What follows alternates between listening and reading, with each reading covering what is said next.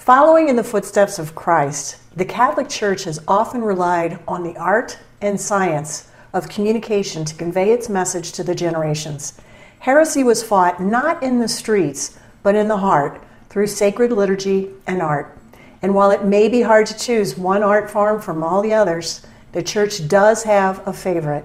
The Catechism of the Catholic Church states, "The musical tradition of the universal Church is a treasure of inestimable value, greater even than that of any other art. The musical tradition was especially formed through the long and deep tradition of chant. Once holding a place of primacy in the liturgy, chant fell into disuse in recent decades, but it's making its way back. After all, truth holds constant in all times and all ages, but its power is especially known amidst a world of chaos." Today we speak with someone who knows firsthand the power of sacred music, most especially chant. Christopher Hodkinson is instructor of music and fine arts as well as director of music at Wyoming Catholic College. Christopher, it's great to have you on the show. Thank you, Linda. It's a pleasure to speak to you. Christopher, you've done it all, including serving as director of Schola Gregoriana of Cambridge in the UK. Give us a fast snapshot of your path from Cambridge to Wyoming. Well, yes, it might not be obvious how I came to be here.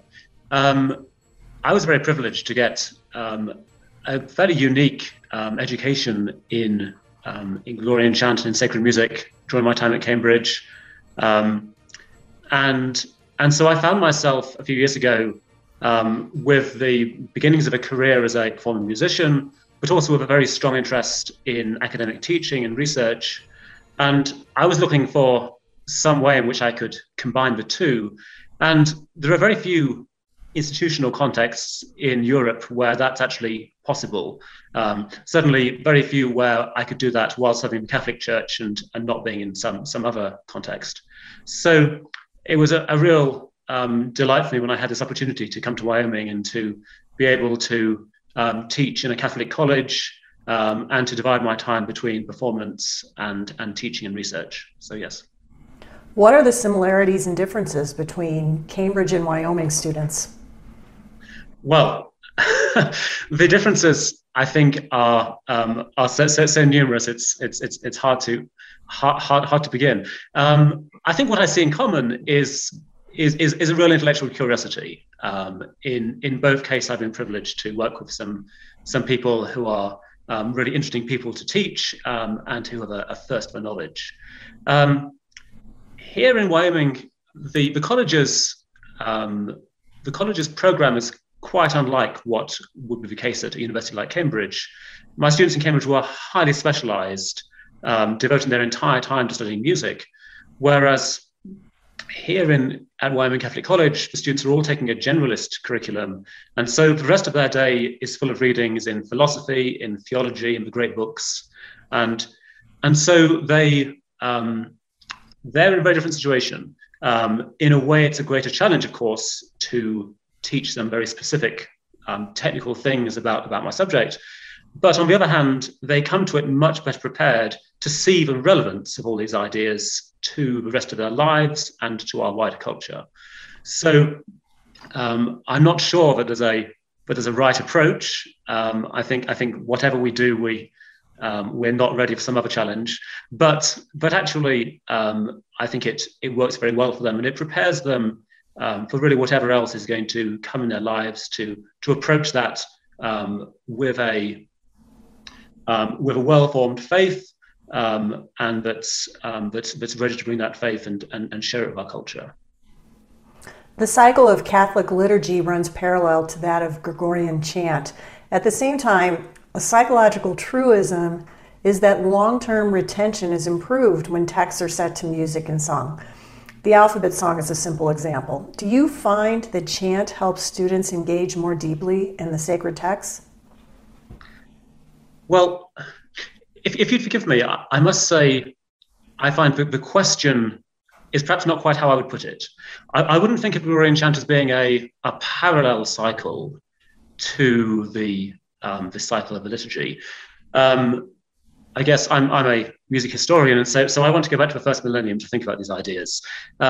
If we go back to about the 7th, 8th, 9th centuries, this is the period in which the Roman liturgy becomes the standard liturgy across a great part of Western Europe. And so this is not through any effort on the part of Rome, it's rather the local churches want to become more Roman, and they want to adopt all these ideas and this practice. And when one sees the documents that survive that speak of this, they speak about learning and spreading the Cantus Romanus, the Roman chant. It's quite clear the situation they faced was that for them to learn to celebrate the Roman liturgy was the same thing as learning to sing the Roman chant. The two are inseparable concepts. And so from my perspective, the presence of a Roman chant is one of the defining marks of the presence of a Roman liturgy. Any liturgy that purports to be Roman and has not got the chant in it is privated. It's only partially itself. We can't see the whole thing. So I think that I would say the very first thing to say is that the experience of a chant enables us to experience the Roman liturgy. Now, I'm not a psychologist, so maybe I'm not the right person to ask exactly what effect it has on our students. I think the situation in which we make music nowadays in the church, as you know, it's a very contested arena. There are many approaches to the whole question of how this should be done. And when I think of a specific value of Gregorian chant, I think that its value is that it works upon our souls in a very gentle way, in a very gradual way. We're right to think of the annual cycle. This is a kind of music that is there to help us to mature. And that inevitably happens very slowly. We don't get an immediate sugar high from this music that would make us wildly excited and rush out and change everything we're doing. It's much more subtle than that. And so while I myself see certain students whose lives are transformed by it, who especially these are singers who realize just how wonderful this music is to sing every day, I see that effect. But I think what I don't see is the long-lasting effect on many of our students as their faith is gradually deepened and as their lives are slowly formed by contemplation on the Word of God, which is, I think, one of the great things the chant offers to us, so that their souls are moved to love the presence of God, are moved to adoration, and their minds are simultaneously formed by God's words, which of course is going to prepare them for everything in their lives. They're going to come to all the challenges they'll face, imbued thoroughly with the culture of the church, which means that it's possible to approach everything with the Catholic sense, which is so invaluable. You also teach art history. Our audience spans a spectrum of knowledge on such things, from simple to advanced. So casting a net across the widest Catholic experience, help us understand the relationship of the liturgical calendar, artistic representation, and chant. And finally, how does it work together to the benefit of the soul? The church's year presents to us the mysteries of the faith as an annual cycle, which we return to each year to contemplate anew. Of course, the faith is unified, it's a whole, but we being human need to consider each of its aspects in turn, and the church guides us through that each year. And that's why, of course, the cycle of Gregorian chant gives us a regular annual cycle of music to accompany that, to guide us through that. Now, sacred art, I think, works in a slightly different way, and yet if you visit a church that has a great artistic scheme, the mind goes, for instance, to the Basilica of the Cathedral of Monreale in Sicily. These great churches present an artistic scheme which guides us through the whole of salvation history. And And so we see now all at one time all those same mysteries of the faith spread out before our eyes as a great panorama. So the means by which we approach the art, by which we experience it, are substantially different. So I think what sacred art does that is closely in parallel to the cycle of Gregorian chant is that it presents us with a series of images for contemplation. Think, for instance, let me refer to one of the most paradigmatic images in the Western artistic tradition would be a painting of the Annunciation. I don't need to refer to any particular painting of the Annunciation because, in fact, there are so many that are like this. But I'm imagining perhaps one of the great masters of the Renaissance or of Baroque, perhaps. And the scene that we might see shows us with the angel Gabriel approaching Mary and saying the first word he says, Ave, hail. And we see Mary as if she's just been disturbed at her prayers. In fact, very often we can see where just a moment ago she was kneeling, and we can see the open prayer book on the desk in front of her. And so we see that Mary, when she was just about to give her fiat, to say yes to the Lord, was at that moment in a state of deep prayer, of contemplation of God's word. And when we see great sacred art and when we hear great sacred music, and I'd include the chant in that, we ourselves are invited also to be in a state of contemplation, a state of open receptivity to the word of God. And it's precisely by placing ourselves before God in that way, in prayerful contemplation, that we become ready to accept God's will for us. So in this way, the great music and the great art of the Western tradition are exactly what we need in our own spiritual lives to grow and mature and to answer God's call. If you could give one piece of advice to a part-time music director in an ordinary farm parish, what would it be? Well, it's a very hard question because I know that everyone has different challenges, different circumstances. And so while in a way it's easy to speak of the ideal, it's very hard to say what it is that any individual person needs to do first, what they need to worry about right now. So I think what I would say is possibly the most valuable thing is to say that it's easy as a parish music director to become distracted by all the choices we have to make. All the time we're thinking about our musical resources, about the team of musicians that we are organizing, about the decisions that have got to be made about the Mass this Sunday and next Sunday, and so on. Someone who looks at this role from the outside might assume that the most important job of a music director is to choose 4 hymns for Sunday Mass. And my advice would say that that's the wrong approach, that our role is not a role that involves making choices. Our role is to faithfully transmit the mind of the church in this matter and to sing the church's music. And so for that reason, there's one book that every single church musician in whatever situation should know. Of course, I'm speaking to people singing music for the Latin Rite, and that's the book called The Roman Gradual. I've got my copy of it here, a single small book called in Latin Graduale Romanum, and this book is the book that belongs to the musician in the church.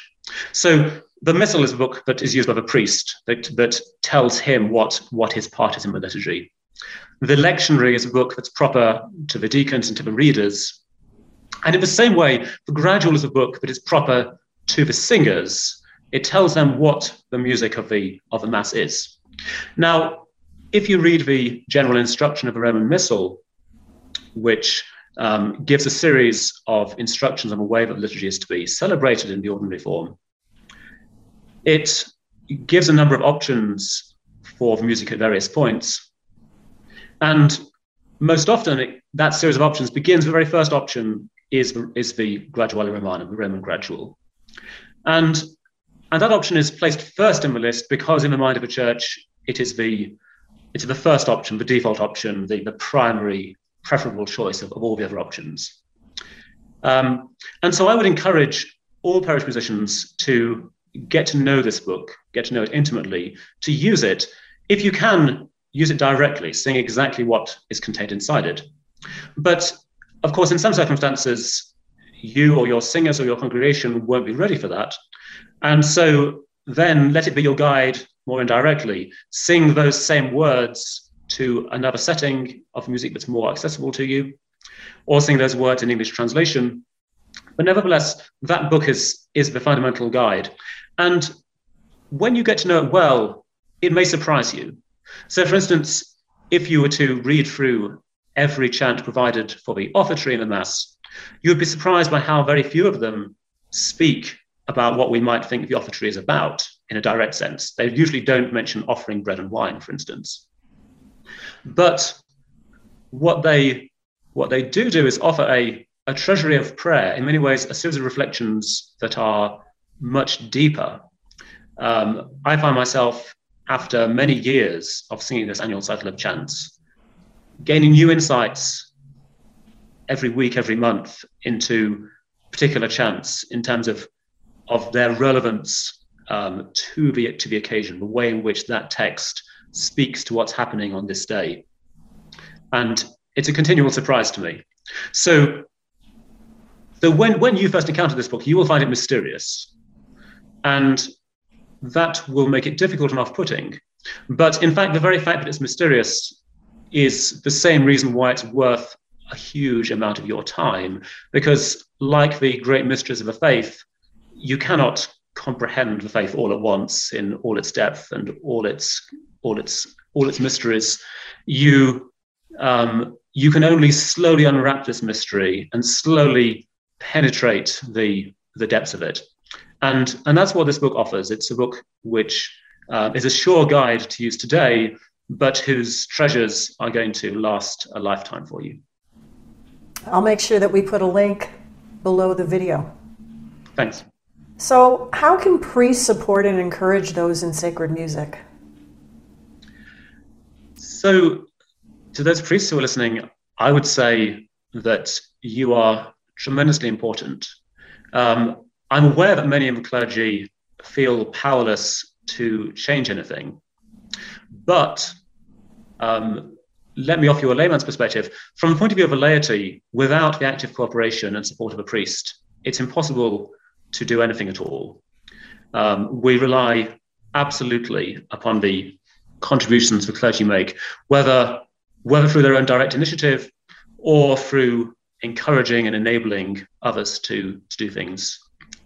So as a priest, it's very likely that you don't have extensive technical knowledge in sacred music unless you were blessed to have a formation like that before you went to seminary. It's unlikely you received a specialist education later on.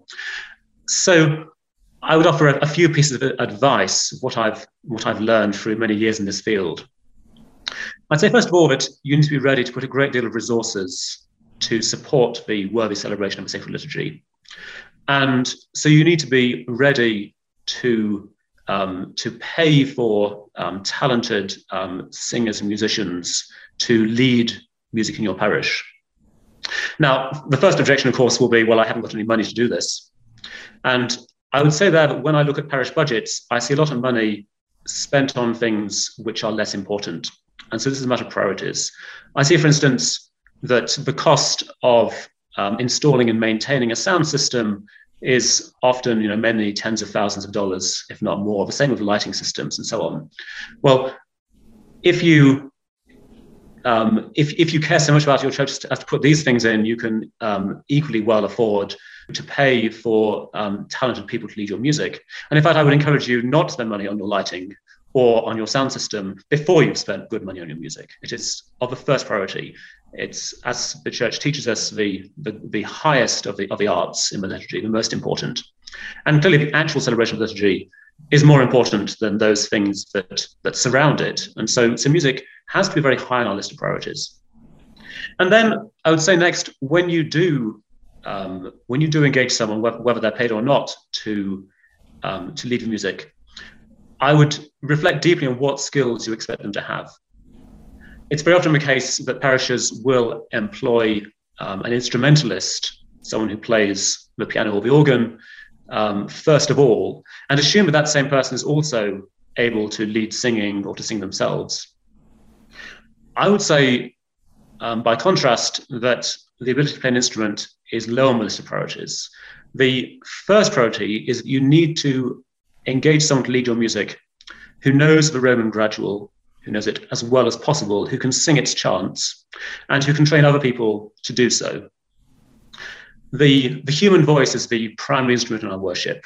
It's primary, of course, because by being music joined to words, it is a kind of rational praise of God. It's exactly that logicae latrare, as St. Paul says, that rational worship, which Christ himself willed for the church. So the human voice comes first, and we have, I would say, in America and in the world more generally, we have too few musicians who are trained to sing the church's own music and to teach others to sing it. And so any priest in any parish can make their contribution to building up this culture by insisting that whoever leads their music has that skill before any other skill. And if more parishes would insist upon that, then the culture will change such that anyone who's providing education that prepares people to lead music in a Catholic church will see teaching these skills as being of primary importance. And it's only when we've managed to transform culture, both in terms of the teaching and then in terms of the expectation of priests in their parishes, that we're going to be able to build up a culture in which authentic Catholic sacred music is once again at the center of the experience of the majority of Catholics in their own parishes where they worship. Changing the culture, we can do it. Well, I hope we can. It's certainly not a quick and easy task. It's always easier to tear down whatever you've got and start anew. But in fact, no, we need to do it brick by brick, as some people say. So yes, and I think my perspective would be to say, well, even if we can't change the culture, to make our contribution to it is the stuff of which sanctity is made, and so it's worthwhile in itself. Agreed. Christopher, it has been a pleasure. Thank you for joining us and sharing your amazing insights. Thank you. It's been a pleasure for me too. One of the most misquoted expressions is that of St. Augustine. While many say to sing is to pray twice, the actual quote is to sing well is to pray twice. Music warriors like Christopher know this to be true. They also know that imparting the knowledge of good music, sacred music, is one way heaven touches the heart. Thank you for joining us. I hope you enjoyed our show. I'm Linda Hoffman. See you on our next exciting episode of Fear Not.